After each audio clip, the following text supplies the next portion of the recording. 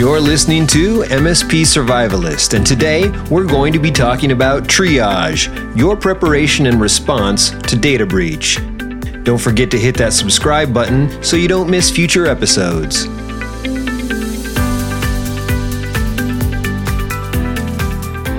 Yes, let me go ahead and introduce our guest for today. We've got Adam Stufflick. Adam, do we have you? You bet. I am here. Great. Thanks for joining us today. And Nate Forage. Nate, do we have you on the line? Yep, I am here. Bright and early your time, That's right. We are on some different timelines, but we managed to pull it all together.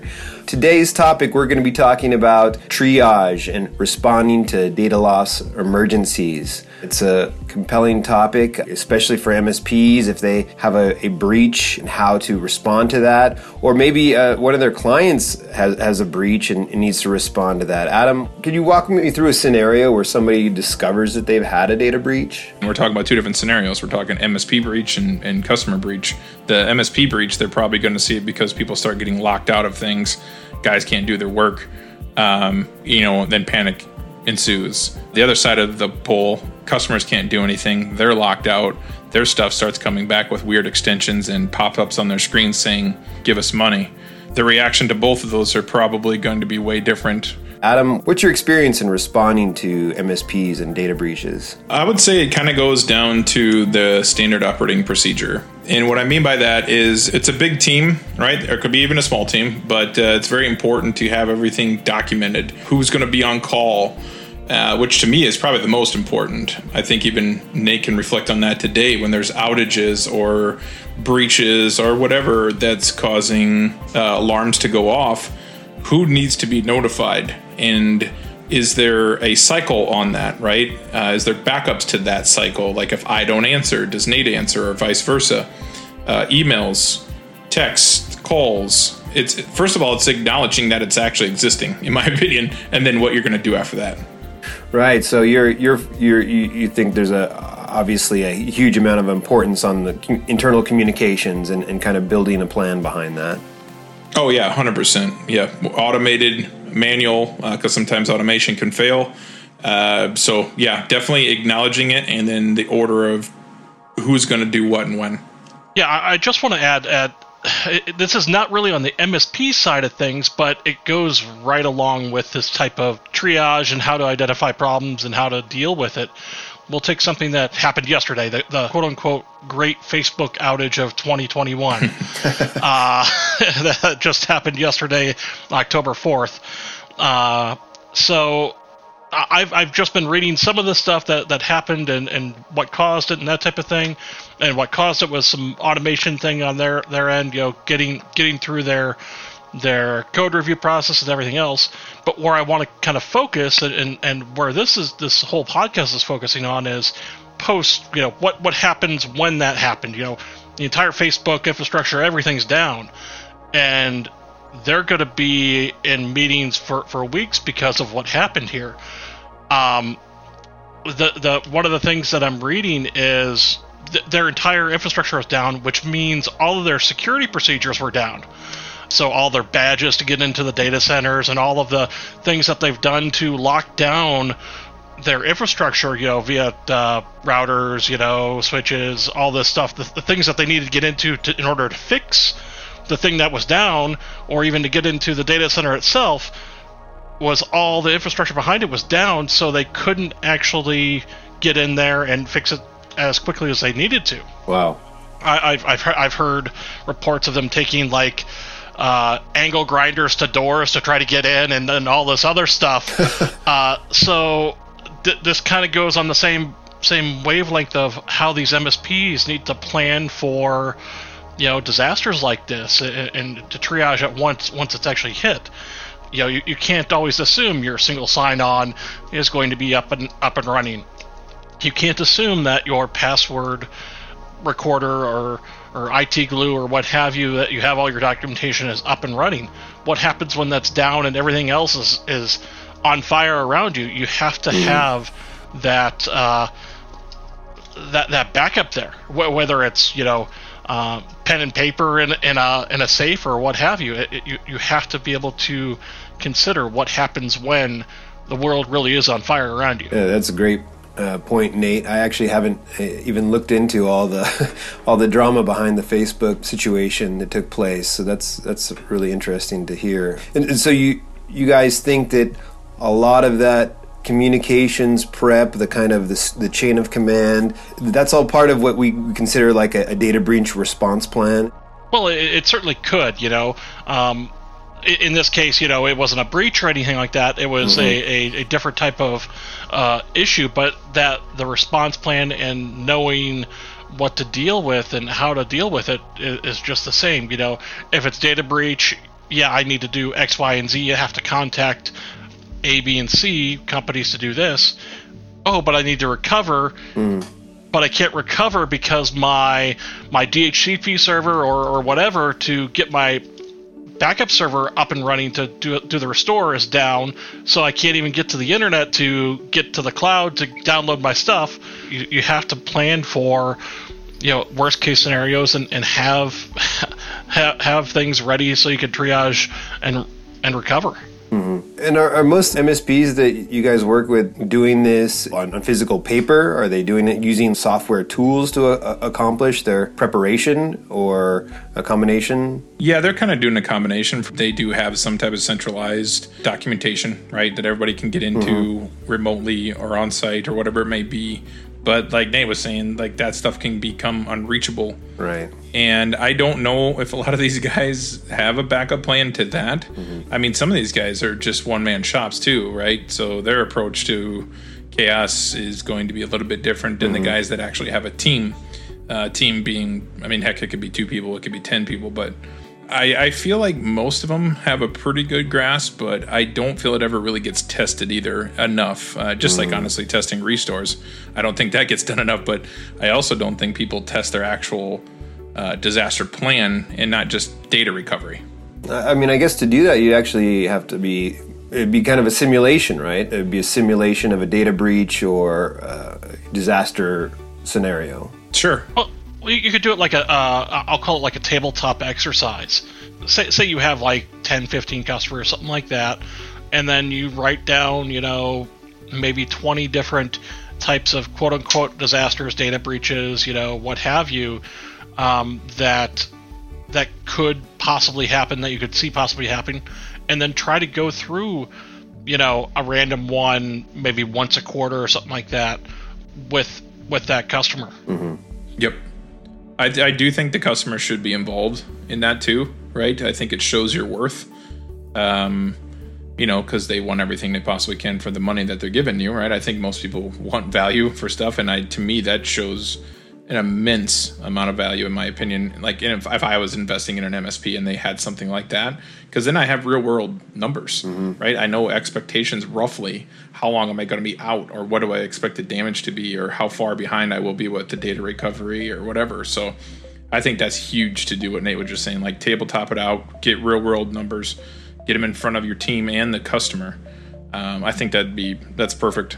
Yeah, another thing that kind of does is it kind of helps put the onus on the customer too, because you might have every tool in the world, looking for data breaches and such like that, but you don't know Susie in accounting, picking up a phone and giving someone, their password or what have you, or something to get in, because it's the Microsoft team that needs to get into her machine and do something.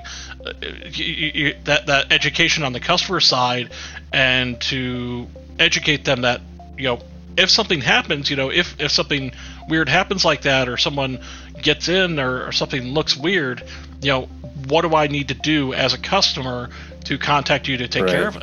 Right, going through the plan execution together. And I think we could take it back to what we all probably experienced in school. Look at the fire drills they had. Or if you're in the Midwest like I was, hey, there's tornado drills. So during these drills, they're not just seeing how we as, young, probably crazy kids were acting, but how are the staff controlling us? How are they leading us? Who went first? Who went last? How are we going to assure that every student's there, right? Like, they could break it down as simple as that to have a drill and just do, like Nate said, like, internal, tabletop it.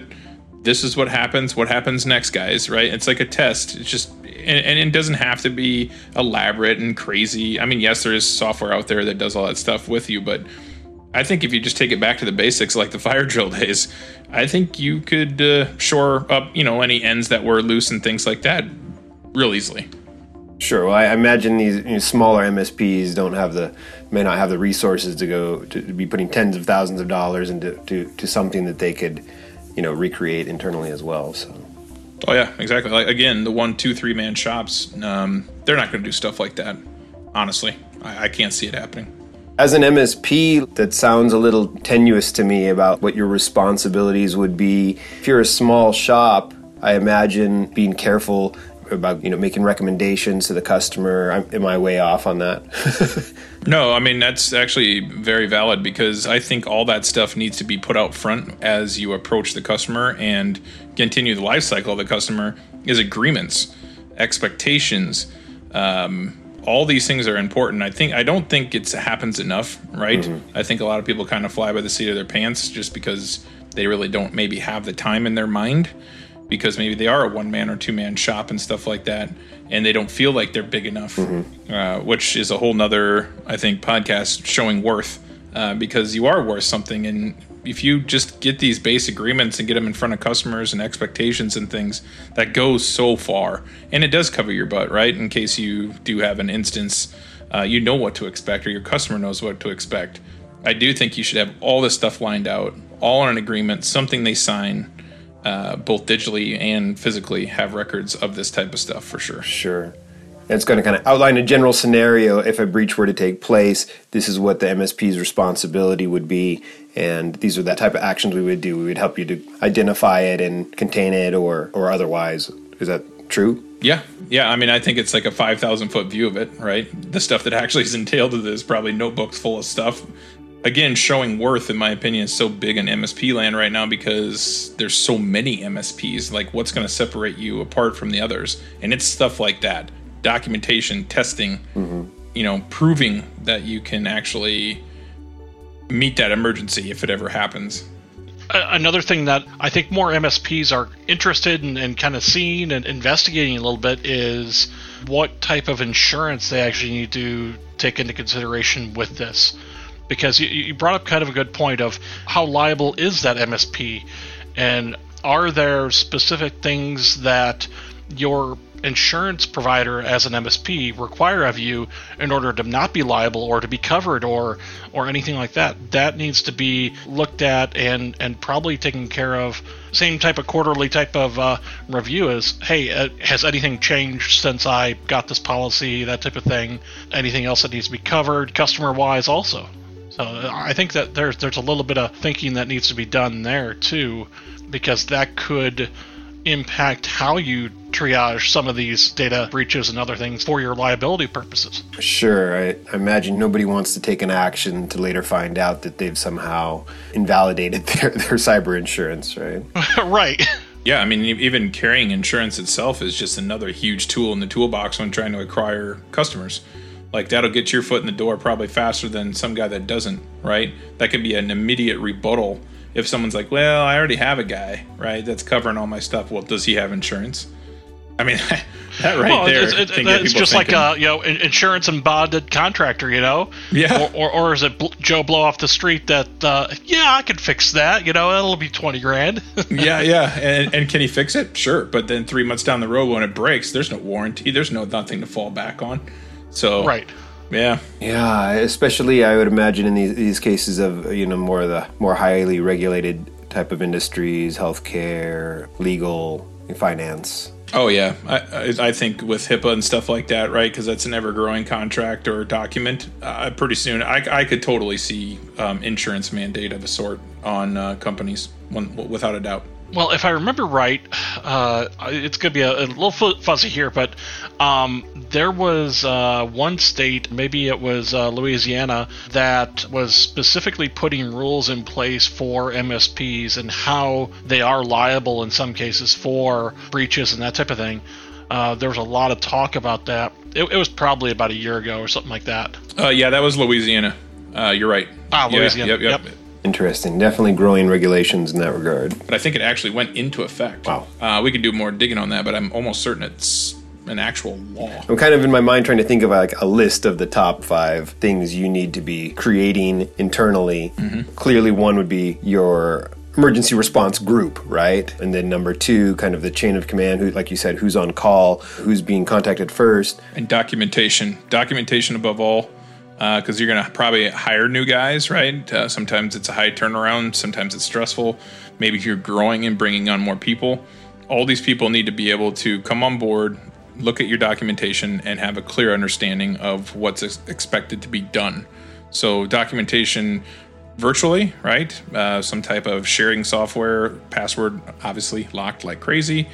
And then a physical document, like Nate was saying, throw it in a safety deposit box, right? If all hell breaks loose and no one has access to stuff, then you can get in the bank and get the physical copy. Well, and I think when you onboard new employees as an MSP, that's the perfect test. Hey, here's our documentation. That new employee should be able to go through that, and they should be able to give you an idea of what they need to do if something if something happens. And if it's not clear to them, it might not be clear to anyone when it actually happens. Yeah. It could be like your 3 guys, right? You know each other. You know that this procedure's in your head, and you've been working with each other enough, and that stuff just kind of makes sense to you, you think. But yeah, getting that outside viewpoint would be, well, I guess he's inside because he got hired, but he or she has no clue. And to look at that documentation and have a clear understanding, if it's clear to them, then you probably did it pretty good. But yeah, that's an excellent point. Well, guys, I think we've covered quite a bit of ground today on things that MSPs should be thinking about in regards to data breach preparation, including those internal communications with clients, documentation, building your emergency response plan. Any final thoughts for our MSPs that might be listening today? Adam? I would say just don't fall behind. Stay diligent on new procedures, new processes, hardware, things like insurance, right? We just talked about that. That's relatively new, I think, to a lot of MSPs. Some of these big guys that are out there probably already have a grasp on it, but you got to stay knowledgeable and utilize that and bring that to your workspace. Nate? I would say one of the biggest things is when new hardware, new things happen, not immediately updating that plan. So it's one of those things where, we got that. We got XYZ piece of hardware in, or we opened up XYZ thing, and that's another intrusion point. But we don't immediately think to update our plans for that after we get everything configured and documented. It needs to be automatic as part of that deployment of new piece of hardware, software, or employee. Understood. Those documents can't be static. They've got to continue to evolve. Well, guys, I think we're going to go ahead and close it out today. Sounds good. Thanks, Sean. I'm really glad we were all able to get together and talk about some of the things that MSPs should be considering as they prepare for the possibility of data breach and other disaster scenarios. Please make sure to subscribe so you don't miss future episodes, and let us know if there's a topic that you'd like to see us cover in the future. Thanks for listening. See you next time.